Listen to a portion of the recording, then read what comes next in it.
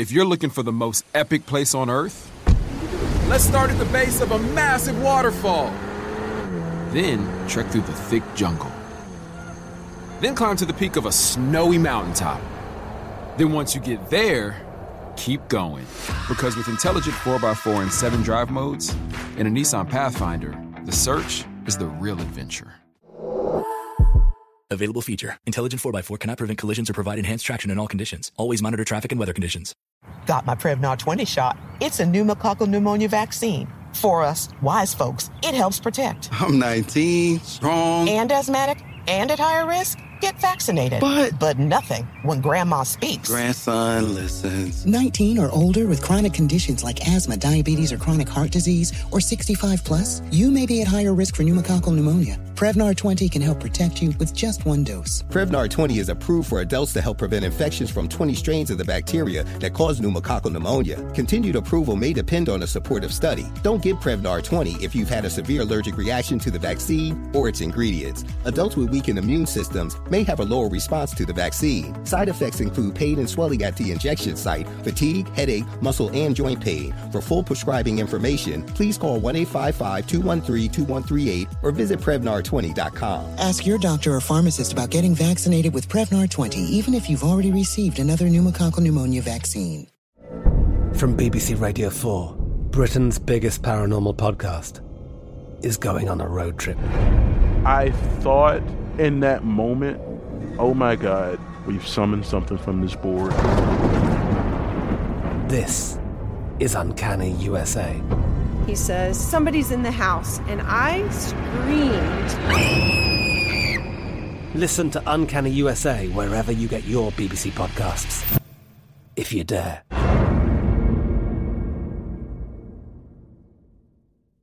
I remember when I was young, I had a phone bill at the age of 3. So the hustling was always put into me from a very young age, where when I got old enough, I was putting it's phone what you bills do. in kids' names too. Yeah, it's what you do.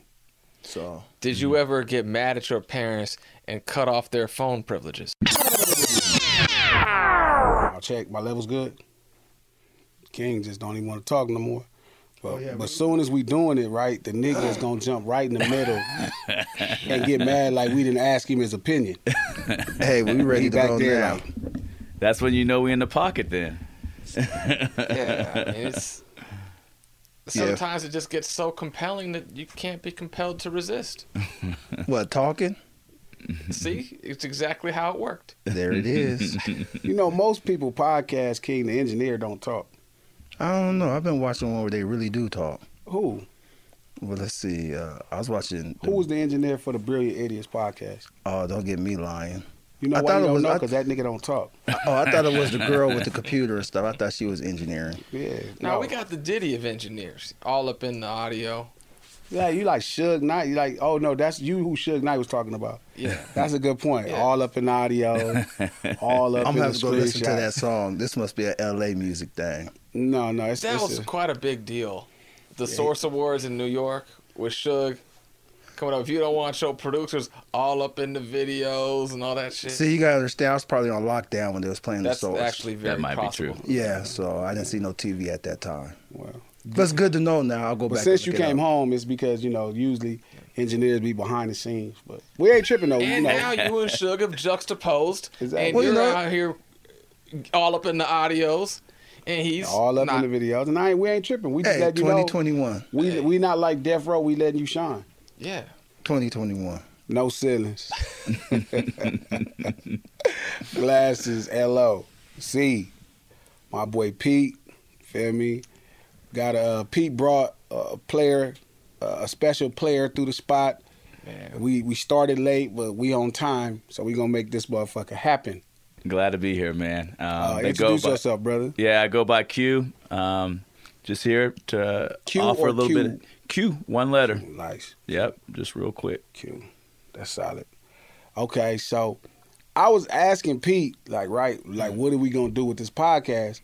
Because I don't think most people understand with no ceilings. And Pete does, but we never talked about how we're going to do the podcast. So my focus point was always having conversations, right, about pariahs in the community, in the culture, or things that are very polarizing. Mm. You know, topics that we don't want to talk about. Okay, I feel you. So some of the future shows are, you know, abusive husbands,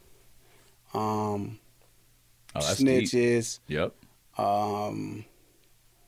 Nuns, all of these different ideas and having conversations, just talking to people. It's never really an interview. It's just really conversations. I love it. So I feel like,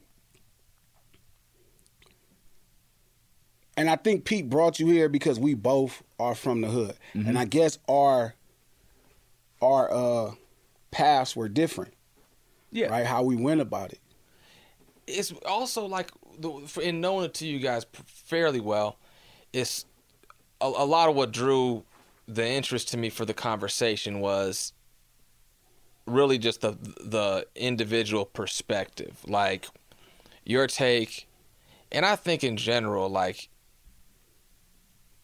your specific, like your gang is a little anomalous to like compare to a lot in LA, and that you're pretty small and you all seem to have a money making machine. There's a lot of people seems like are just kind of there hanging out. Well, I mean, so the thing about gangs is they everybody's gangs come together differently. You know what I mean? Like so the concept that my gang is more of an anomaly or my homies is not, right? I guess we are. To be a 7th Street nigga, you do at a time you had to be a part of the economic system. You had to get some money. You couldn't be a broke nigga from the hood. That was just like a joke. Yeah. Mm-hmm. Like you couldn't do that. Like you talked about, like Southside's culturally being really about their bread. Southside versus maybe Compton Crips was super culturally. So comparatively, that must mean that relative to some other crews that aren't so much. They have other agendas or other priorities, maybe. Well, I mean, I think that's in the hood, period, right? Everybody don't know how to monetize their territory. Mm-hmm. You know, it still requires a business mind to monetize your territory. Some of my older homies, I think they could run Fortune 500 businesses. They like monsters when it comes to marketing, business, and the understanding. So it just depends on which part of the hood you at. Like, so like my neighborhood is a certain way because poverty was super, super dense. Like, right, people was poor. You know, not quite project, you know, level of poverty, right, where they kind of stick everybody right next to each other. But again, like in my section, you could buy a house for $40,000 all the way probably up into 1998, right, 99. Yeah.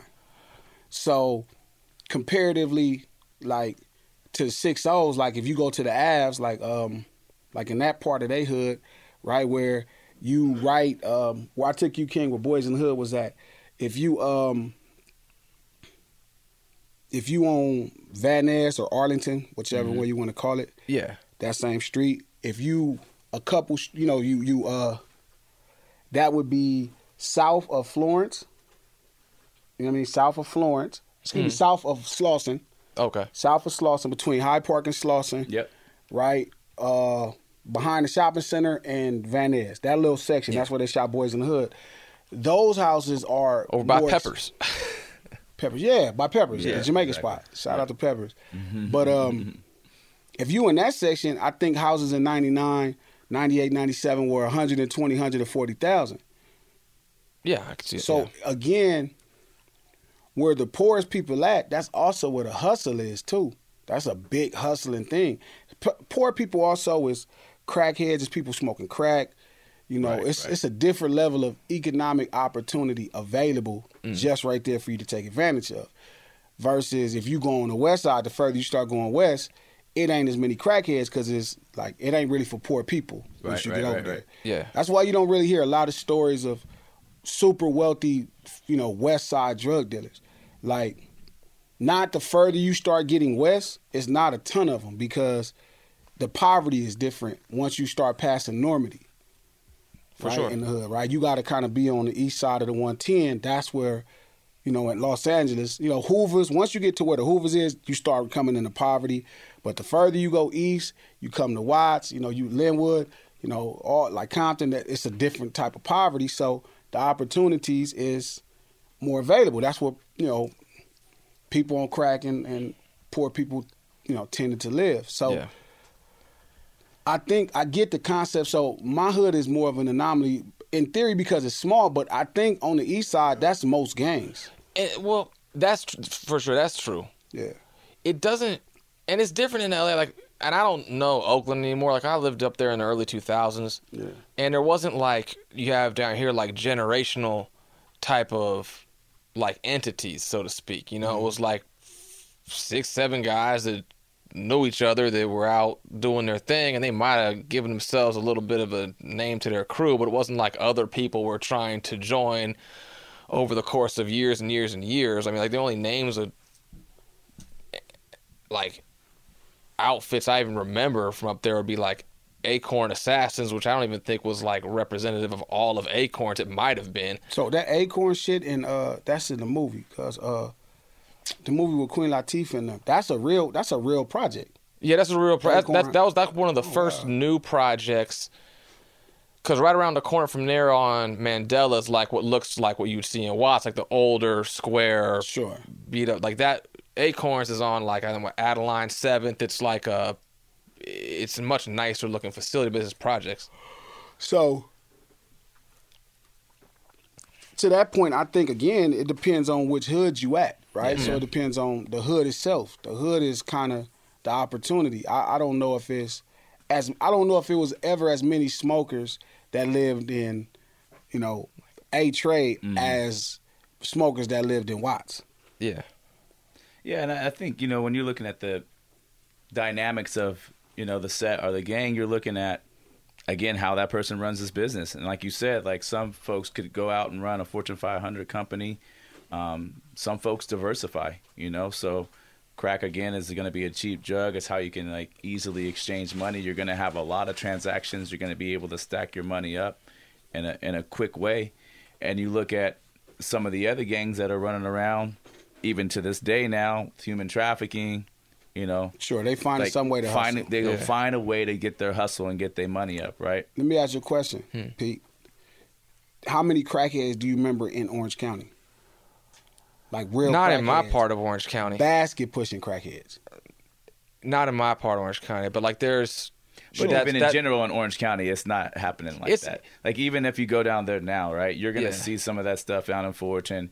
You'll see some of that stuff maybe in there's Anaheim, a lot of Santa meth Ana. heads in that. You'll see all that situation. But you have a lot of meth that comes in there, but it's still not really crack. It's been methy. Right. Okay, so like, but I'm saying, so prime crack, right, when it was street sales, like you don't remember a ton of crackheads in HB or Newport Beach. Nah, that's powder country. Okay, so again, right, in the Bay, in EPA and Palo Alto, do you remember crack was big, yeah. It was big. Yeah, in East Palo Alto, yeah. Did you ever sell crack? Nope, I never did. I never actually got into the game at all, which was, crazy because it was around me, It was in my neighborhood, it was in my family. But just like you said in regards to those folks that could run Fortune 500 companies, I just looked at the money exchange and I said I could do the same thing. I could make that same money or more without the risk, And I try to talk to people a lot in regards to those that may want to get into the game or they're flirting with the game. And we talk about like, hey, what's the reason for this gang that you want to jump into, right? Is it to figure out a way to level up your money, to bring resources to your community? Can you do those same things in a more effective way that takes the risk away? And so that's kind of what I look at. What was weird is, so like when you was comparing like gangs or neighborhoods in the Bay Area and hoods in Los Angeles, it's always a belief that it's this difference, right? Because LA has Crips and Bloods, but the Bay Area has the same gangs, right? Yeah. Even if they don't have a title, whether or not they identify themselves under a banner or, a color to associate their, affiliation, they still have the same gangs. These guys, right, in this hood grew up together and they together, and those guys grew up in that hood and they together. And the clash comes into this fight of, most of the time it's a resource issue or a pride issue.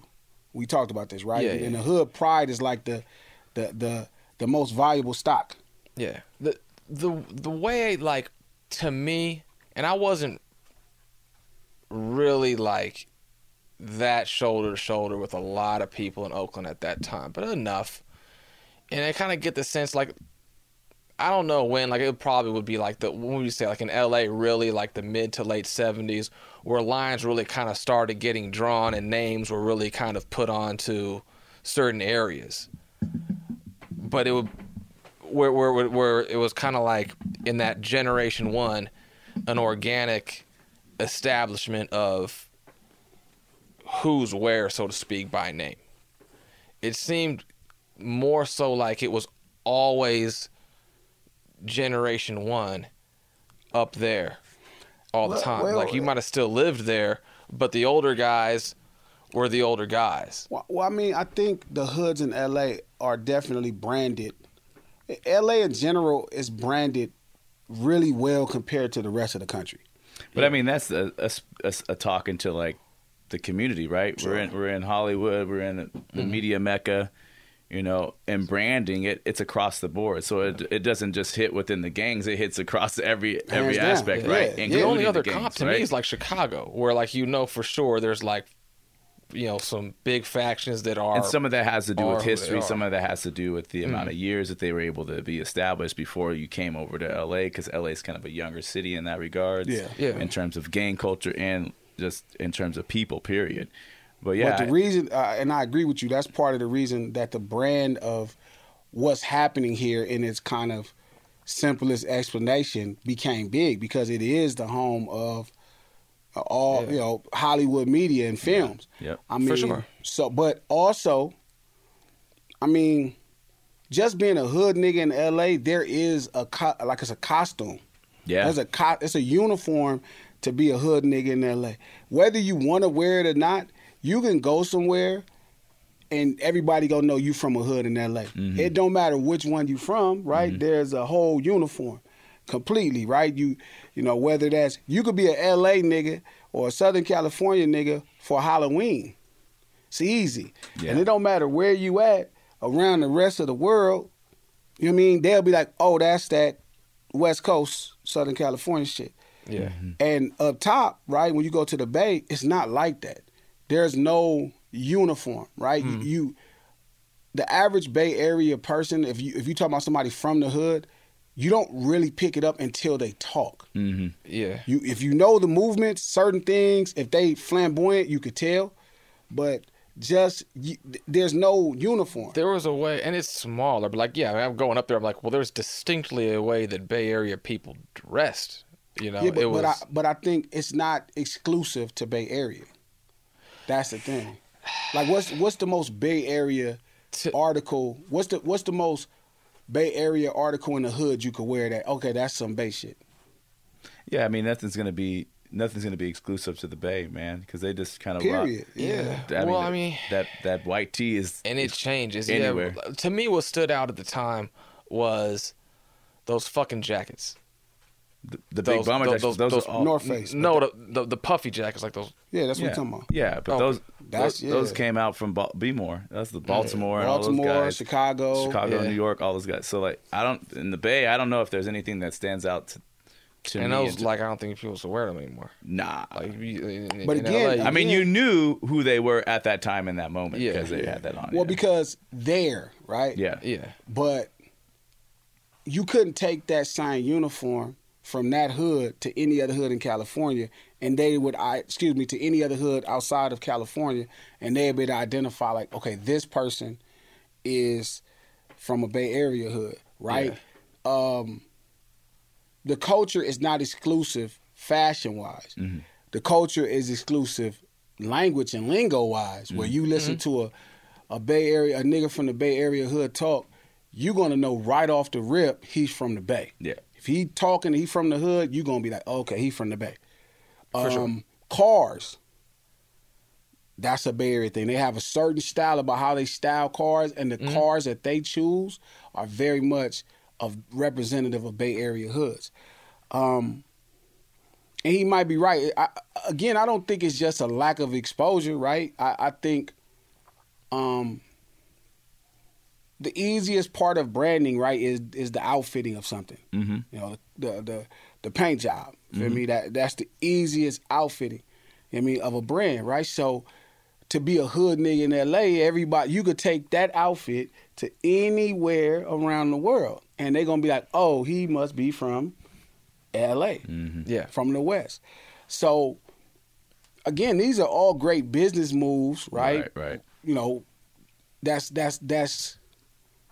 from the hoods of Los Angeles. So even in his particular situation, like where you're saying like he might be somebody that went a different direction, everybody's going the same direction, right? Everybody is, you know, the product is irrelevant. The product just seems to get way more credit than it deserves. Like, everybody can't just sell rocks in the hood. Right. You really, like I was talking to my barber, he asked me a question that it sounded crazy as hell. I almost went to call him racist and shit. But he was like, he said, gee, like, I done hooked up a lot of people with birds and shit. Like, I got people hooked up through my peoples, right? And, you know, a lot of the times brothers burn them. And I was telling him to get a kilo of dope is like trying to ask the average America to open up their own business. Like, you setting them up to open a business. You think that business going to be opened up 12 months? No.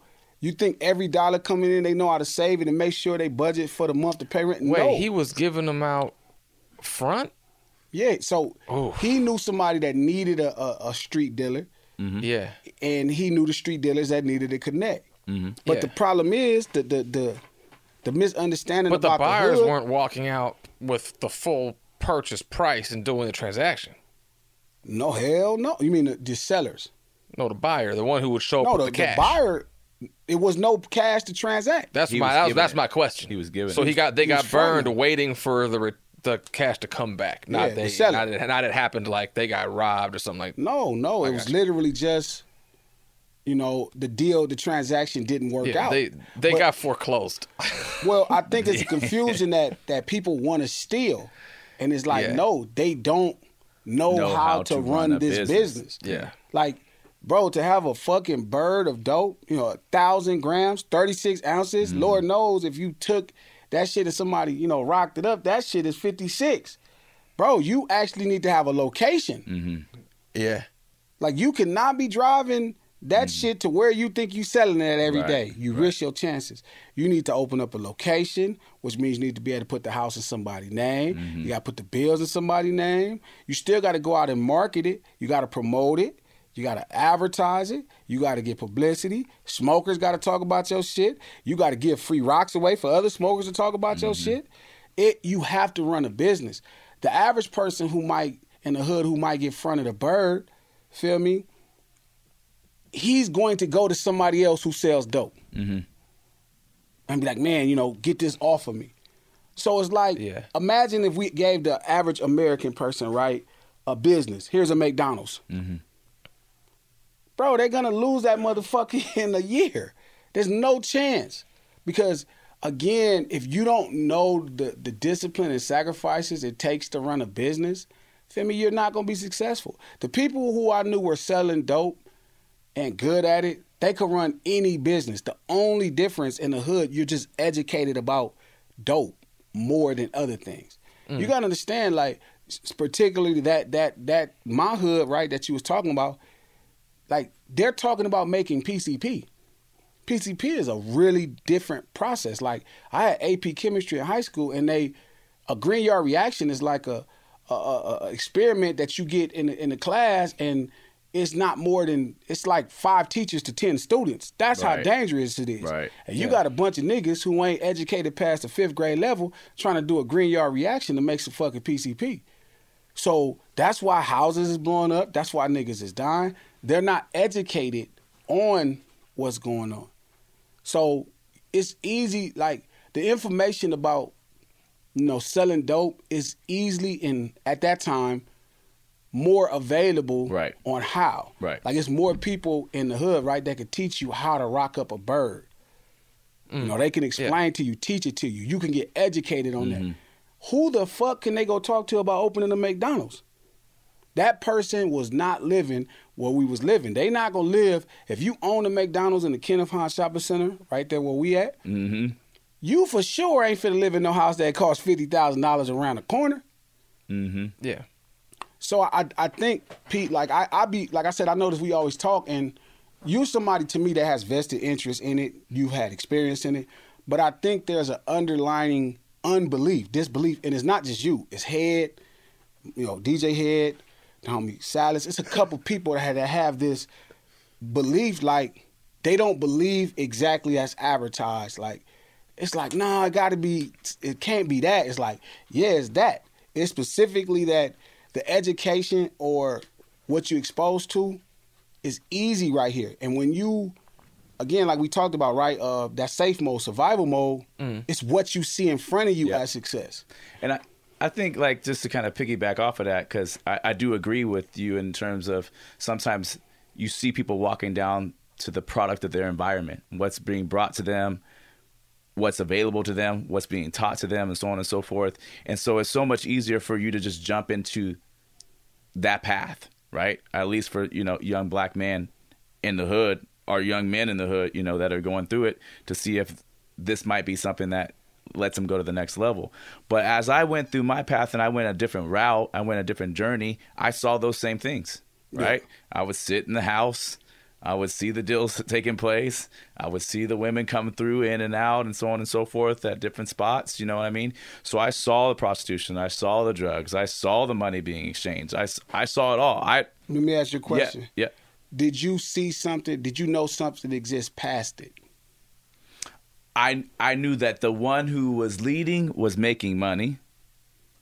But I also saw that the ones who were a part of it that weren't leading weren't doing what I thought would be impressive for my life. Well, what I'm saying, because I'm saying it's important to establish, why some people don't take the path. Okay, say it again. That was kind of what I was trying to say your question with again. this episode. Did you believe there was something more to the business, or beyond life, beyond that? Life beyond that. Yeah, way more. Yeah, and that's not necessarily because it was taught to me, shown to me, right? But you knew it existed. But I had a curiosity about it. And in general, for me, I'm in a situation where somebody tells me something, I'm gonna be skeptical about it, off rip. And then I'm gonna do my research, and I'm an inquisitive person as well. I'm gonna try to inquire about the situation. So every time I would jump into any situation, but especially when I was young, when I would jump into these situations, I would just observe, try to peep the situation. Go ahead. And I don't want to cut you, but I'm connecting to something me and Pete talk about. Yeah. That's IQ. That's intellect. Oh, yeah, for sure. Right? For sure. That inquisitive mind and the belief, like I like to refer to intellect, it sounds crazy, as vision. Right? Where you can see beyond what's in front of you. Because I'm privileged of the same thing. Mm-hmm. I just also realized that I was going to be good at this. I didn't worry that it could be more. Like, I had plans to go to college and be a pharmacist, a real pharmacist, and open a pharmacy. But the economics of what was going on was literally just, I didn't have a moral compass to be like, this is wrong. Because I thought people were making the choice. Also, I just wasn't scared of jail. My mom, what's weird is, this affects me. My mom went to jail growing up a couple times. So I just didn't have a fear of jail. That was never a thought. Like, jail is the worst thing. It's interesting because my dad was in prison for almost all my life, right? And so that could make you be like, I don't never want to go there. So it's like, it kind of depends. But yeah, I would agree with you there. And I think that, well, like, did that impact, did you consider that? Did you, what impact did that have on your perspective of risk, let's say, or your perspective of consequences? Well, I mean, I understood that the consequence of my dad being in prison meant that we did not have a relationship with each other in the way that I would have wanted to, right? You understood that as a kid? Yeah, I mean, I talked to him on the phone, when they would have those collect calls and so on and so forth, right? I would get these letters, right? I would be sad, I'd be remorse that I wasn't able to see my dad. Yeah. So I don't know if I fully understood it, but I understood what it meant to feel the strain of not having a father right there. But in some sense, did it work as a Like for him, it did not work as a deterrent. It calloused the fear. It gave me understanding, right? And I think that for me, in regards to how I made my choice and decision, it wasn't just one thing that made me make a decision to go, you know what, I'm going to pursue it this way as opposed to jumping into this, that, and the other. Because everything is enticing when you're young in this situation, right? You're seeing all these cute girls walking by, right? And you're like, I could get that too, and I could have that quick cash there too, and I could do all this, that, and the other. But I wanted to be an owner. I wanted to be a creator. I wanted to be the one at the top. Mm-hmm. So whether it was going to be in that game or in a different game, I wanted to make sure that whatever I did, I was at the top of it. So I needed to take in as much information as I could and analyze my risk and my situation in order to jump forward. Go ahead. You know, I was going to ask you, like, how short was the navigational path for you, just in that regard, to go from? Because you said you started off getting paid to yell if the cops were coming, right? No, I first got paid. I got paid to watch so my OG homie would chop up the rocks and sit them on the tray, and I would be able to do my homework and just make sure nobody took more than their allotted share. And he would pay me $50 for that. So it might take him an hour to do what he had to do. He might have chopped up every bit of a quarter piece or a half ounce. And I would just make sure people paid their proper share. And when he come back, he'd get the money counted, and he'd give me $50 to $75 for that. Gotcha. That's my first introduction to it. Gotcha. Puff. We call you Puff because that's what Suge would have called you. We all in the videos. King, we call it King. King, new name is Puffy. Man, they own you, You got bro. a guy, we call him Puff, and he got a giant cannabis logo on his hat. I thought it was for the smoke. Hey, that's what I was thinking too. Look, Puff, how did you remember the first time you was enticed to in the hood to hustle? Well, my parents, my family. Like, I come from a family that was hustling since I was a little kid. So it was culturally like, yeah, that's all they did. Like, I would watch them as a kid. I'd go into the bathroom when somebody come out and blood be all in the toilets because they were shooting up.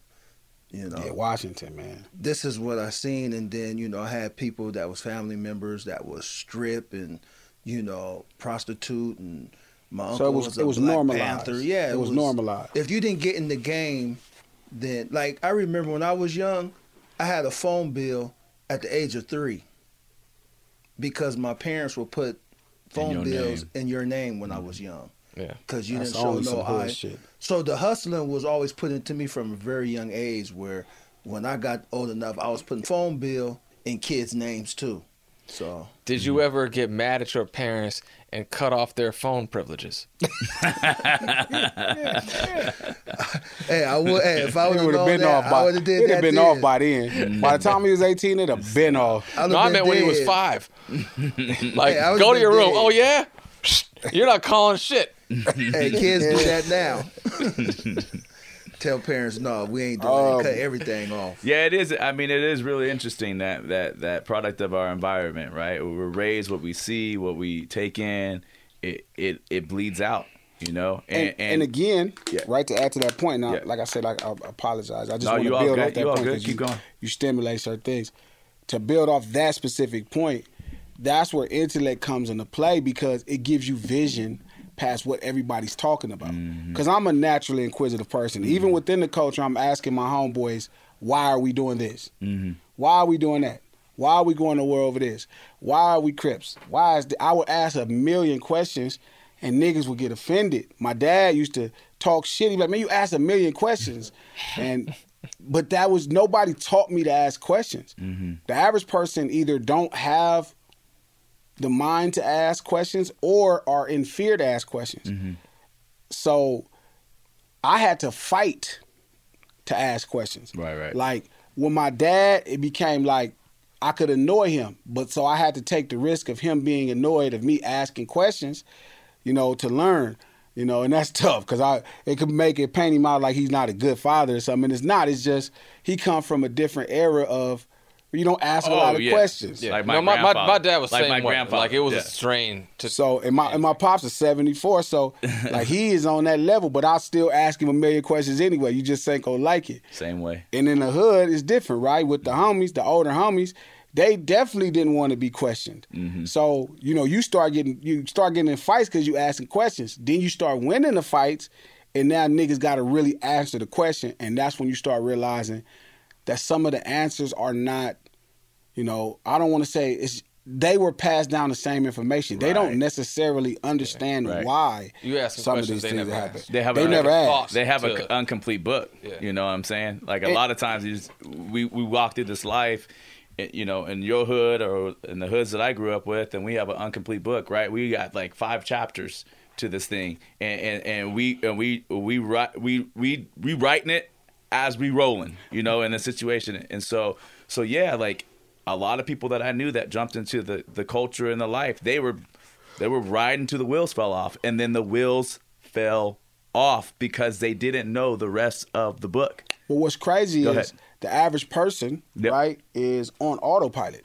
Oh, like I've always said this, like, okay, like on a plane, they fly most planes autopilot. Like they tap in the destination, and the plane knows where to fly. And that's how people in the hood come up culturally, right? It's autopilot. It's like, okay, if, they said this is what you do to get here. This is what it's saying to do. That's universal. It was like that where I grew up. I mean, that's the human experience. Most people are followers, and most people But again, I don't want to say followers. I believe God, and this is the thing where this is not going to make sense because you don't believe in God, but I believe like God blesses some of us with intellect to lead the people without. Yeah, but those are the few. I agree with you, but I'm saying I agree with you on this. I'm just saying, so how we deal with it at that level is going to determine who we are as people. Yeah. Them following don't make them anything but who they are. For sure. The problem with that us, point now, it's an exposure of infrastructure in some capacity or another as far as outcome goes. Okay, so my situation, I've always flown manually. Right. Even just growing up in the hood, feel me, like niggas is drinking to try to deal with, the trauma, the smoking, drugs, to deal with the trauma of all the experiences. Versus in your community, there is trauma. Like I don't want to neglect nobody's trauma, but it's also fun. Like I think drugs where you from, like most white people I know, is recreation. I don't think so, because I think most people on drugs from where we. I mean, all drugs though. Huh? I mean, not just the hard ones. I'm talking. I'll say this much. I perceive recreation itself differently where I grew up. So it's like. You know a spot, but not just a spot. The spot. Actually, with the 2023 Nissan Frontier, you know a bunch of them. But the key to these great spots? Being able to reach them in the first place. Your spot is out there. Find your Frontier in the 2023 Nissan Frontier with standard 310 horsepower, advanced tech, and 281 pound-feet of torque. How do we level the playing field for all entrepreneurs? 55% of white businesses survive the startup phase, while only 4% of black businesses do the same. So I want every black entrepreneur to know about the 1 Million Black Businesses Initiative. The 1 Million Black Businesses Initiative is an award-winning program created by Shopify and Operation Hope. They're on a mission to start, grow, and scale 1 million black businesses by 2030, driving wealth creation for the black community. Out of 6 million employer-owned businesses in the U.S., only 2.3% have black ownership. This program gives black entrepreneurs tools and resources to level the playing field, from free business coaching to tailored training and an extended free Shopify trial. Shopify's made a 10-year, multi-million-dollar commitment to the program, and it's working. The initiative already started, supported, and engaged with over 334,000 black businesses, helping them operate businesses that sell anything from skateboards to coffee beans to apparel. Business owners love this program. Simone Harvin, founder of SC Creative Group, says, "The 1 million black businesses experience for me was unlike any other program I've been a part of, primarily because it was for us and it was by us." Here at Drink Champs, we are always interacting with our listeners, many being black entrepreneurs. Shopify is one of those platforms that empowers and emboldens entrepreneurship. So chart your own path for business success with the 1 Million Black Businesses Initiative and Shopify. Bring your business to Shopify with an exclusive offer at shopify.com/BEN, all lowercase. Go to shopify.com/BEN. got my Prevnar 20 shot. It's a pneumococcal pneumonia vaccine. For us, wise folks, it helps protect. I'm 19, strong. And asthmatic, and at higher risk? Get vaccinated. But nothing when grandma speaks. Grandson listens. 19 or older with chronic conditions like asthma, diabetes, or chronic heart disease, or 65 plus, you may be at higher risk for pneumococcal pneumonia. Prevnar 20 can help protect you with just one dose. Prevnar 20 is approved for adults to help prevent infections from 20 strains of the bacteria that cause pneumococcal pneumonia. Continued approval may depend on a supportive study. Don't give Prevnar 20 if you've had a severe allergic reaction to the vaccine or its ingredients. Adults with weakened immune systems may have a lower response to the vaccine. Side effects include pain and swelling at the injection site, fatigue, headache, muscle, and joint pain. For full prescribing information, please call 1-855-213-2138 or visit Prevnar20.com. Ask your doctor or pharmacist about getting vaccinated with Prevnar 20, even if you've already received another pneumococcal pneumonia vaccine. It has to do with where, like, it's relative to ceilings and floors, so to speak. So you grow up in a top 1% environment, well, you're larger than 1% effectively. So you're trying to pack too many people into an outcome that they can't all fit. Sardine can. Bunch of rich people that's mad they ain't as rich as the next person. So different kind of pressure. Because pressure is pressure. And that's among the adults, though. You know, so for the kids, it's like, well, the parents all, like, say, went to Harvard from all over the country and moved to that location. Oh. So not everybody in that location's kids can go to Harvard. So the pressure is to be in the top 99.6 of 100 people. So it's like your capacity to survive the anxiety of slipping just a fraction of a percentile in outcome is perceived as catastrophic by your family and your peers. So when most people where I grew up go out to go do what they call recreational shit on the weekends, it's just really to fucking get away from that goddamn pressure cooker. Ain't that fucking crazy? Yeah, that is and that's crazy. why people go and do crazy ass hard drugs. Like when I grew up, it's scary that it is scary that it's a real truth. Yeah, like somebody from right there. Yeah. from the hood could look at that and be like, oh, that's, and it's like, no, but that don't change that. That's pressure beyond to somebody else. Yeah, like they frustrated. Like they got into UCLA, and we like, hey, UCLA, nigga. Nobody, but you like a failure. Yeah, you a failure and shit. Your parents is there. high school, right? They walk into the house, they're in tears, like I can't believe. They ask it. your kid, did your kids get to college? No, he didn't even make. We just gonna trust him with the bid. They don't even want to tell nobody you got to UCLA. Dude, like I'm telling, like when I was in the 11th so getting to grade, UCLA is like no, getting to UCLA is cool, but like here's like what it more so is like. The biggest anxiety wrecker where I grew up is the academic progress reports coming out in the mail. And they usually come out 1 to 2 days. This is real shit. When I was in 11th, like if you're in 11th grade, and I mean, you went out of your area to go to school, but you probably would pull to what, Jordan or Locke? Sure. Jordan? Okay. So. Me, I went to Paramount. I know you went to Paramount, but that's not where you, that's a transfer paperwork. Yeah. So like, if you're, like I would be in, like AP US history in the 11th grade, for example. Sure. If I showed up with a C+ in that class, I'll be scared to death. I'm like, this is gonna be like I'm gonna get butchered if my parents intercept that thing that says after 6 weeks of schooling I got a C+ in AP history 11th grade. Well, I think that's fair. I think that's fair in the hood if your parents are half-ass aware. C's in the hood are not. Nobody. That's the thing that is common. Yeah. Nobody's showing off C's either place.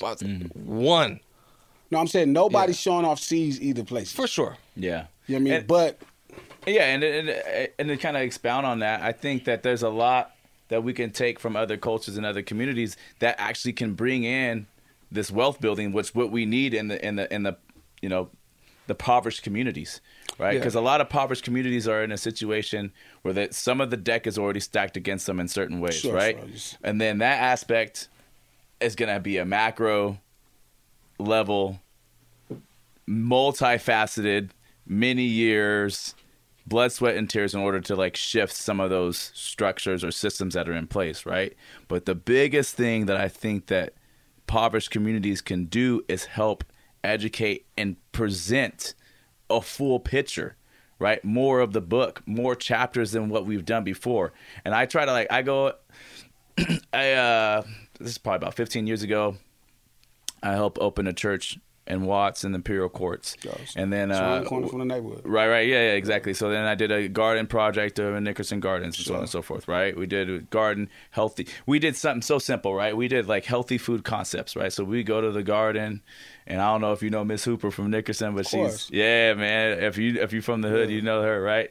So we hang out with Miss Hooper and the kids and so on and so forth. We go to the garden, we figure out where the greens are, the best ones to pick out, some of the other vegetables and so on and so forth, and we pick them out. We get a barbecue pit, and we get some chefs. We bring some chefs in, and we talk about the healthy concepts. We cook the food right there, and we grub out every single week. And what this did, which is like simple, you're saying, you're just having a meal, right? But no, what you're doing was impressing into the community the value behind the nutrition that we have sometimes neglected in our impoverished communities. So you look at impoverished communities, nutrition is like a huge. Go ahead. No. There. Because think about like right where you at. Yeah. You can't get fresh produce. Right, that part. Within 15 to 20 minutes. That part, man. Yeah. So that's ill that y'all did that. Sticks, my homie Sticks tries to do like he does stuff like that too, but.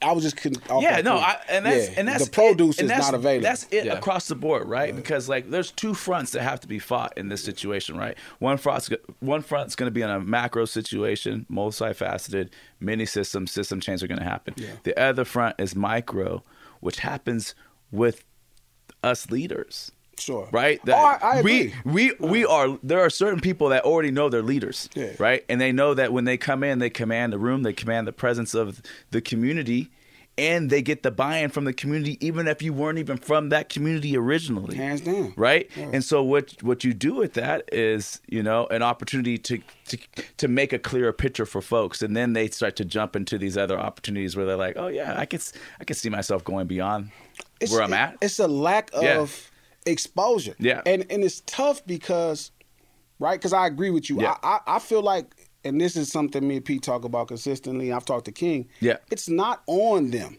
No, it's because on the elite. It's on the elite leaders and the olders. Yeah, the older people in the elite. Because they leaders too. So again, and a lot of that, like I was thinking about this the other day, like as far as not to like dogleg onto like a political thing, but I like people to understand how to follow money. You have to be able to follow money to understand what's happening where you live. Well, you got to have some. No, I'm not even talking about your money. Sure. I'm talking about the money that exists over you. Well, you got to have some. I know that sounds crazy. It's not for glasses. You could tell me 1,000 things, and I'm gonna be like, "Damn, Pete, you could put me on game." But that's your personal finance. Well, it's not just that, right? It's not just even watching mine. You could tell me about something else, and I'll watch it. That don't have nothing to do with it. Yeah, you'll watch it, but you understand how to watch it. Mm-hmm. Well, but I hear you saying you got to have some. And one thing that I would for challenge, the average person, for the average person, you got to have some. But one thing I challenge us to do is we got to have our minds have the ability to know how to get that, because we teach people how to get money a lot of times in impoverished communities, and sometimes we teach them the ill ways to get it, or the ways that will have more risk, I should say, right? Sure. Yeah. But we're telling them something, right? Either it's through the music videos, through OG that's down the street, right? Through a cousin or this, that, and the other. You're finding little ways to hustle. Everyone's finding ways to hustle. Sure. Hustle is like, second oldest thing since, in the world that we do, right? Yeah. But if you teach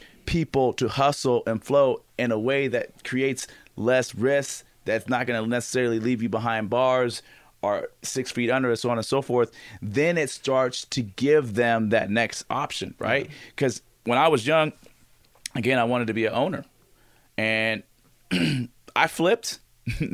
I didn't flip crack, right? But I flipped candy, right? I would go to the store, I go to pick up candy. Let's say I would get it for $4 right? Then I would go to my school, which sold it for $1 a piece, and I cut the market and I sold it for 50 cents a piece, right? So I made I made for each piece. I made double my money, right? And all I was doing was, all right. I saw a market, I saw opportunity, I saw people, and I went in and I came in underneath what they were offering, and that's how I stacked my chips. But to even see that, and I don't, and I think that older man. We know how to do this. Well, I don't think they see it. No, so once you get older, But again, now it's like those opportunities still aren't there. Yeah. Until we bring part of there's two aspects. Opportunities there. We gotta bring them there, right? I agree. We got we was listening to that video that was talking about the fact that, hey man, why are we not stacking chips and running businesses in our own communities, right? Like that's huge, right? The older people in the community, we have to gather around and say, can we find ways to keep resources in here, improve them, and teach the others, right? Because it's kind of like no holds bar out there sometimes, man. I feel like everyone's like fighting for themselves, and if you look at a different culture type and you look at a different community type, whether impoverished or unimpoverished, they're sticking together and as a village. Well, I think also it depends. Like even if we compare it to the struggle of our Mexican brothers, they come from a whole The way we visualize struggling to them, it ain't no struggle, but they stay together. Well, because I think they don't stay together in Mexico, but here they do, is what you're saying. Because this is not. Once you make that trip, you take them fucking, what is that, 200-300 fucking miles? 400 miles. Your commitment is different. I feel you. If you travel from, Michoacan or Sinaloa, from there to here, your commitment to success 99.9% of the times is completely different than somebody who just wakes up here. Right. Yeah. Like if you come from TJ and you start illegally crossing borders, risking your kids' freedom, your commitment to a better life is completely unique. Because if you go there, they got the same problems. Motherfuckers getting gunned down over different shit. It's different crews trying to get money. It's cartels. It's 1,000 things happening, right? Where people are having issues and they're dealing with them primitively. Yeah. But the ones that we get that's here, right, that's coming back to take back this land that was theirs, bro, that's a different, that's like if somebody, decided I'm going to go get a job and the jobs are in Detroit. They opened up the factories, the GM factories and the Ford factories back in Detroit now, and they all booming.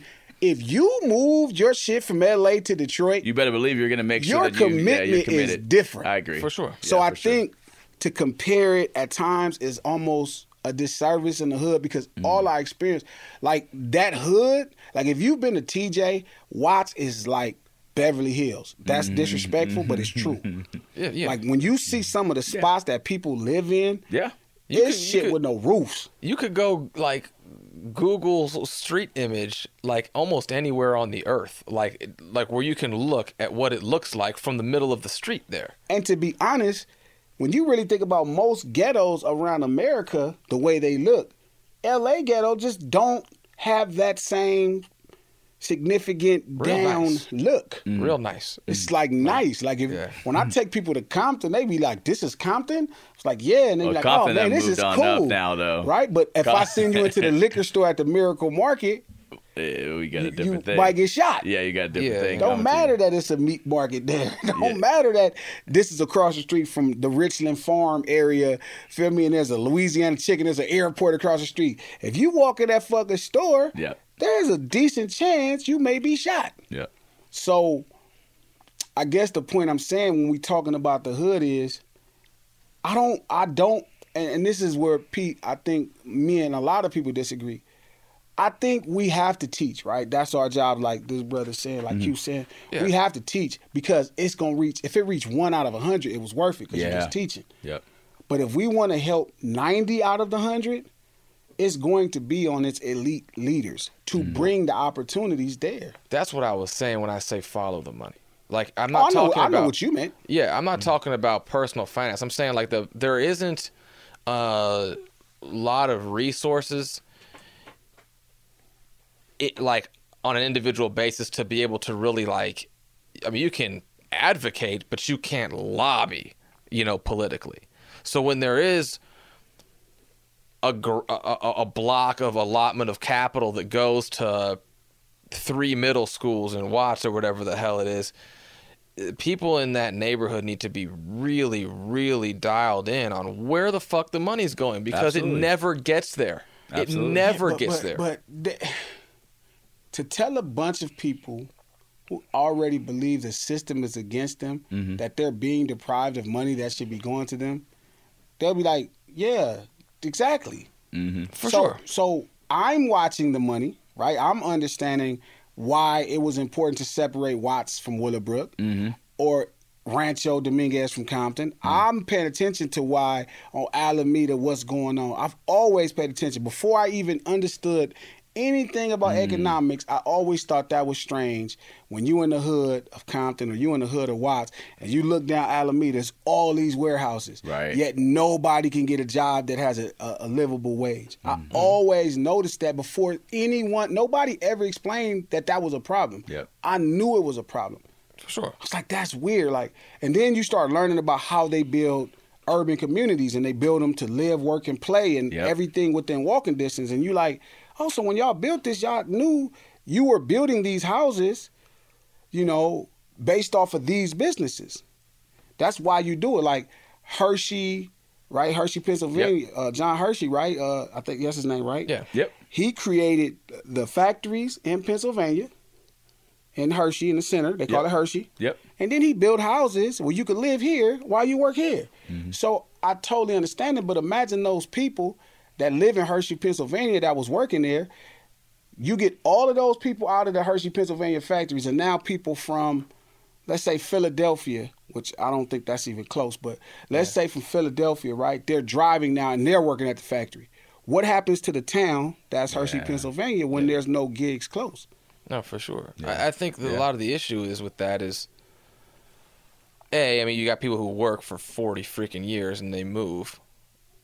And B, if there was an effort to say, all right, well, this is going to pull people from these 4 high schools, so we're going to throw a bunch of money together so that we can have these people adequately trained to walk right out of high school into these jobs and have something on paper that says that they're ready to rock and roll today. The problem is with a lot of those high schools is the $10 million buys one drill and elevates everybody's retirement pension. And that's just a fact. Well, again, that still speaks to the corruptness of the elite. Of course. Because if it's people in the educational system of Compton High School or Compton School District and $10 million is disappearing.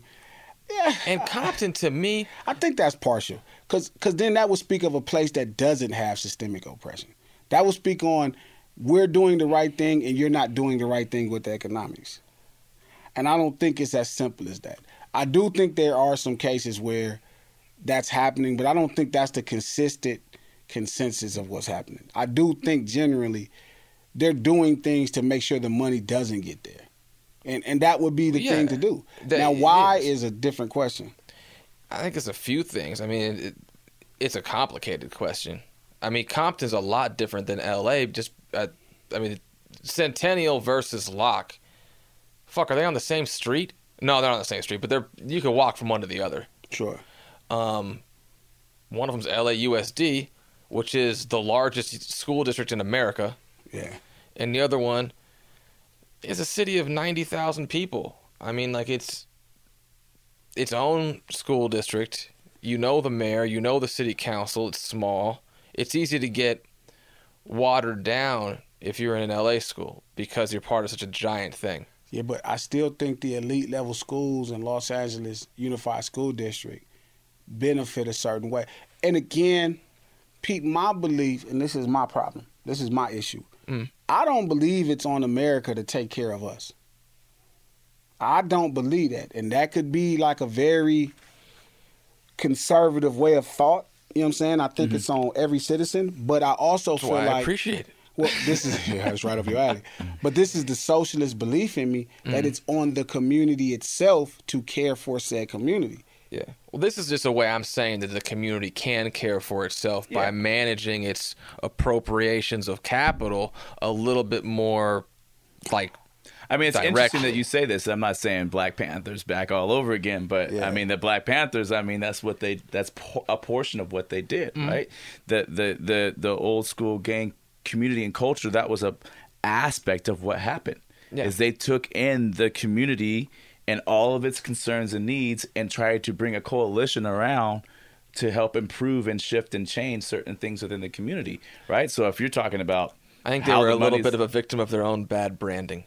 No. It's not necessarily just about their own bad branding. It's not that. It's been a shift of their direction in a lot of ways, right? But in terms of things that we could do within our own community, whether it be through a coalition of a group, i.e. a Black Panther or a gang or just a coalition of a community, right, would be to buy the things in the actual community that we live in and own them. Businesses. I don't care if it's a grocery store. I don't care if it's a franchise of a McDonald's. Buy them, keep them, pass them down. And a lot of times you see those that get the money and the wealth, they're out, they're gone, and the people who own the community. The people who own the businesses own the community. We think that we own the community because we live in it and we rep it, and because if someone comes on our block, we'll smoke them if we don't want them. I don't think it's as simple as that. I do agree with you with the first part. I agree with the fact that the people who own the businesses own the community. But I don't think we want to just hold the block down. When you have only this, this is all you have, you protect it vigorously. Because it's all you have. Well, that brings up and I'm a risk taker though, right? Because you have you're not worried. Bro, I mean, I ain't had nothing when I started, right? I had nothing. So you can't right? So I can't lose from food stamps, you know what I'm saying? We had to go in, double coupon days, you know what I'm saying? 100%. Walking down trying to find quarters and nickels and dimes just to get a little thrifties. All right, I ate ice cream. So for me and a lot of folks in our community, we don't necessarily have anything, right? And we have this concept. The thing that kills me the most is we have a concept. It's kind of like we do the Stockholm syndrome with the finances that we think we have. Well, we're moneyed up so much, quote unquote, that we don't want to lose it or perceive the thought of losing it, and we don't want to take the risk that's actually more of a healthier risk. So we'll stay on some type of government assistance situation so we can keep that thing flowing in and not get like a legitimate job, so we can keep the flow of the money. I have people that I rock with that say that, right? But I think that's a very minute percentage of. I'm not disagreeing because I know some people. Well, I'm not saying just that, right? I'm saying the concept. I think at the end of the day, right? I don't think. So as crappy as that sound, right? Because I've heard that point, and I know people who think like that. It is a stream of consistent income that's available that you work your ass off to keep. Now, that is crazy because it's off the government, right? But then again, it becomes 1,000 different things. I think the issue is when you don't try to get more than that revenue. All right, so take the government out. So I shouldn't have said that, right? Take the government out. Go with your point. Go with this point. So because that's my frustration is like you have $1,000 a month, but there's a potential earning that you may not be aware of yet that your community can speak to you on. Traumatizing, right? The trauma makes you believe you don't reach. That's that Stockholm. Stockholm. If you reach, right? It's not even just Stockholm, right? Intellect makes you realize, I could conquer this anyway. Mm-hmm. Like rap has never whooped rap could be whooping my ass and it ain't never knocked me out. Correct. Like no matter how challenging it's been to do certain things, I'm going to figure out how to get it. Yeah. Like my intellect always allows me to be like, I'm gonna make this plan. Let me back up. How do I? Mm-hmm. That's not consistent. Like if you keep slapping one person, if they don't have what you have, they'll just stop coming around you. They won't even try to topple you. Fair. So it's tough because I've heard that point from certain people. They be like, gee man, why would somebody want to stick on the county? And I'm like, because it's the most consistent thing in your community that's available that you can see. I mean, and statistically, like, I think it's more prevalent you give credit to that human behavioral mindset. like you can see kind of like a seismic shift culturally on like a broader, like the whole United States. 350 right now, it's right now with EDD. People, well, yeah, we're looking at it happen. People outside would of the rather hood take that than go get a job. But additionally, just the concept in general of I don't know where on the bell curve the actual line is, but it is substantial. So probably majority of people that will choose security over opportunity most of the time. That's a great point. I never would have that's thought to even... That's how Jeff Bezos gets where he got. Because, but I would have never thought to look at it like the county check or SSI as a level of security. Heck yeah, it's one of the 4 basic needs, right? But that's like if somebody's working a gig. My boy Joey Westside, I'm working with this group. I'm marketing this group called the LA Giants. Okay. And like he's good with the security of his career, right? It pays him a significant wage to where he can afford his own lifestyle. But it bothers him because he worries about how it's going to affect if he wants to propose to his lady, take care of his family. But so he has this opportunity, right, where he's this incredible MC that makes great records, really a bright, guy. Right. But it's so scary to stop putting time into the security part, and this is the difference in the county. This is a gig where he's making money, and he's like, no, I don't got to wrap it up, nigga. My show I go for 3 hours.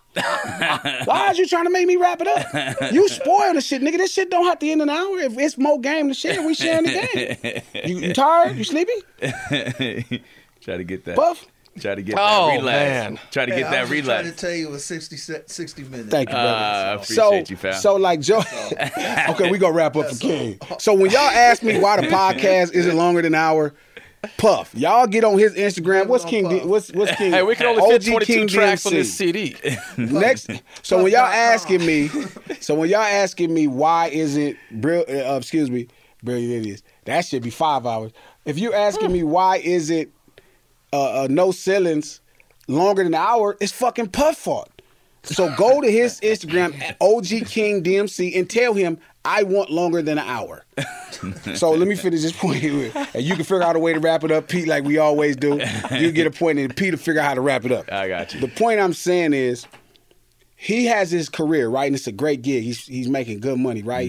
He's able to afford his own lifestyle, but he worries that if he wants to start a family or make a bigger family, he's not going to be able to afford, to go out as a man the way we've been taught how to provide for the whole house. Yet he has this opportunity with this record company that I helped him start, right? That's his own company, and I'm marketing it, right? And you can actually make as much or whatever you want. There's no ceiling. It's not an hour. It's not a hustle. Yep. But it's so hard for him to start taking time away from his security, right? And then invest in his security and then invest in his opportunity, the possibilities. Yeah. It's tough. So it's not just this thing in the hood where it's just the county. It's even careers. No, we have some of the most brilliant minds. Still, my manager, my big bro, still is like a brilliant mind. If you sit and talk to Steve, he's brilliant. Yeah. But his security and desire to make sure he's providing for his wife and his kids. Now the 2 of them are grown. One of them in USC. Yeah. One of them is finna open up her own nail shop. They're fucking all brilliant kids. Chris about to be the security in about 6 months. In a couple days, right? So his kid finna go pro, but he will not step away from his gig. Yeah. So I think, like Pete said, that's the human condition. But for a perfect example, it's not even close. King Puff, for example, he would not go drive a truck right now.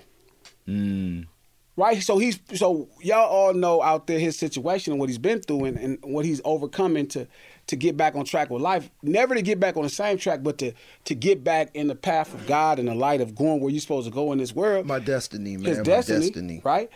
He not finna go drive no fucking truck. He don't give a fuck if they pay him $400 a day. I'm not about to go work for nobody but myself. So his intellect won't even allow him that. So it's something built in the equipment or something you become exposed to. I think it's something that you become exposed to. But not for me and you. But not for me Me and you was like, shit, I'm doing whatever I want to do anyway. We've been different. My mom told me that from jump, right? Right from rip. So, I mean, a couple things that maybe could help in the situation. I know we're going to wrap up, but these things here, right? So, more mentors in impoverished areas, man. It would be a game changer. And married family unit will be a game changer in the regards.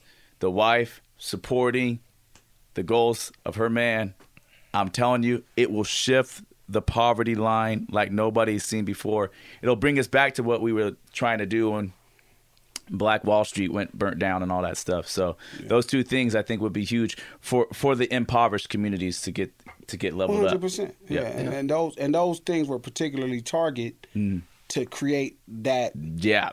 You know what I mean? But you could just see it because I mean, I don't want to keep going over and over.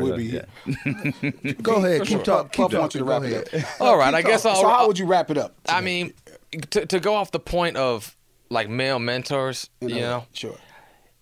To look again, following the money, there's a governmental exploitation of neighborhoods like that because they're like vacuums for government funding dollars.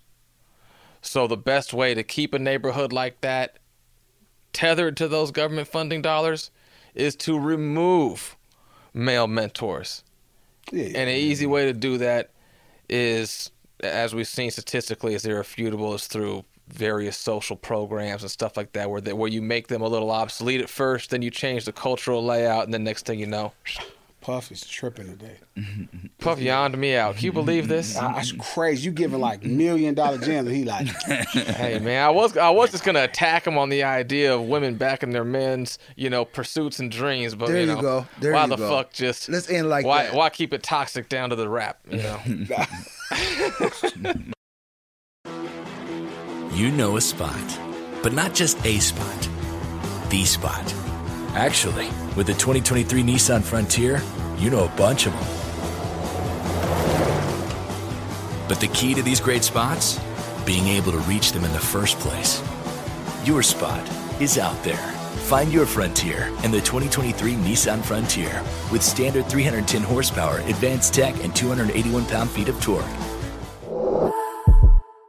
Got my Prevnar 20 shot. It's a pneumococcal pneumonia vaccine. For us, wise folks, it helps protect. I'm 19, strong. And asthmatic, and at higher risk? Get vaccinated. But nothing when grandma speaks. Grandson listens. 19 or older with chronic conditions like asthma, diabetes, or chronic heart disease, or 65 plus, you may be at higher risk for pneumococcal pneumonia. Prevnar 20 can help protect you with just one dose. Prevnar 20 is approved for adults to help prevent infections from 20 strains of the bacteria that cause pneumococcal pneumonia. Continued approval may depend on a supportive study. Don't give Prevnar 20 if you've had a severe allergic reaction to the vaccine or its ingredients. Adults with weakened immune systems may have a lower response to the vaccine. Side effects include pain and swelling at the injection site, fatigue, headache, muscle, and joint pain. For full prescribing information, please call 1-855-213-2138 or visit Prevnar20.com. Ask your doctor or pharmacist about getting vaccinated with Prevnar 20, even if you've already received another pneumococcal pneumonia vaccine. From BBC Radio 4, Britain's biggest paranormal podcast is going on a road trip. I thought in that moment, oh my God, we've summoned something from this board. This is Uncanny USA. He says, somebody's in the house, and I screamed. Listen to Uncanny USA wherever you get your BBC podcasts, if you dare.